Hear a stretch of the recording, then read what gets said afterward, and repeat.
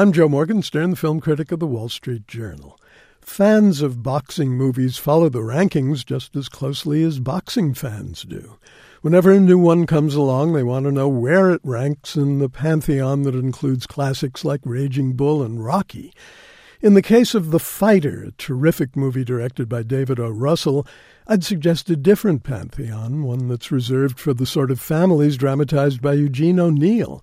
The film handles itself well in the ring, but it's brilliant in the arena of a blue-collar family that brutalizes its younger son and best hope for worldly success in the name of sustaining him. In a story inspired by factual events, Mark Wahlberg plays the son, Mickey Ward, and Christian Bale plays his half-brother, Dickie Eklund. These are two phenomenal performances in very different styles. Dickie was once a promising fighter who went the distance with Sugar Ray Leonard. Now he's a wild-eyed, crack-addicted caricature of his former self. Dickie may have taught his younger brother everything he knows about boxing, but his presence as Mickey's trainer has become imprisoning. Instead of winning fights and moving up, Mickey stumbles from one seedy bout to another and serves as a stepping stone for other fighters. David Russell directed The Fighter with furious energy and a fine sense of place, mainly Lowell, Massachusetts in the 1990s. Russell is generous toward most of his working-class characters, although what he does with the brothers' six sisters is hilariously grotesque. They're a kind of slatternly Greek chorus.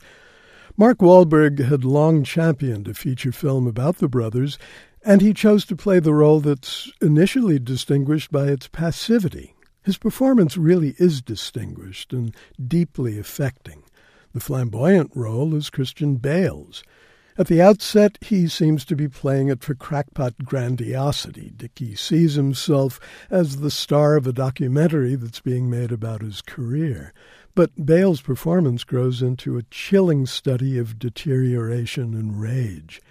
In one brief but scary moment, his little son imitates him by taking a punch at a locker door. Family is the film's central issue in a flinty conundrum. When do familial ties become shackles and chains?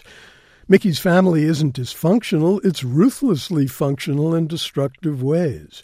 According to its matriarch and business manager, Alice, a formidable performance by Melissa Leo, Dickie still knows what's best for his brother's dwindling career.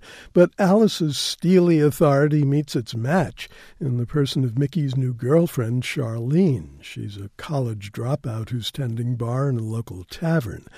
She's played by Amy Adams, who is as tough, tender, smart, and funny as she was ethereal and delightful in Enchanted. What an actress and what range. Once Charlene enters the fray, the plot takes a few arbitrary lurches, but also some thrilling turns. Against all odds, the fighter snatches hope and then elation from the jaws of grinding defeat. I'm Joe Morgenstern. I'll be back on KCRW next week with more reviews.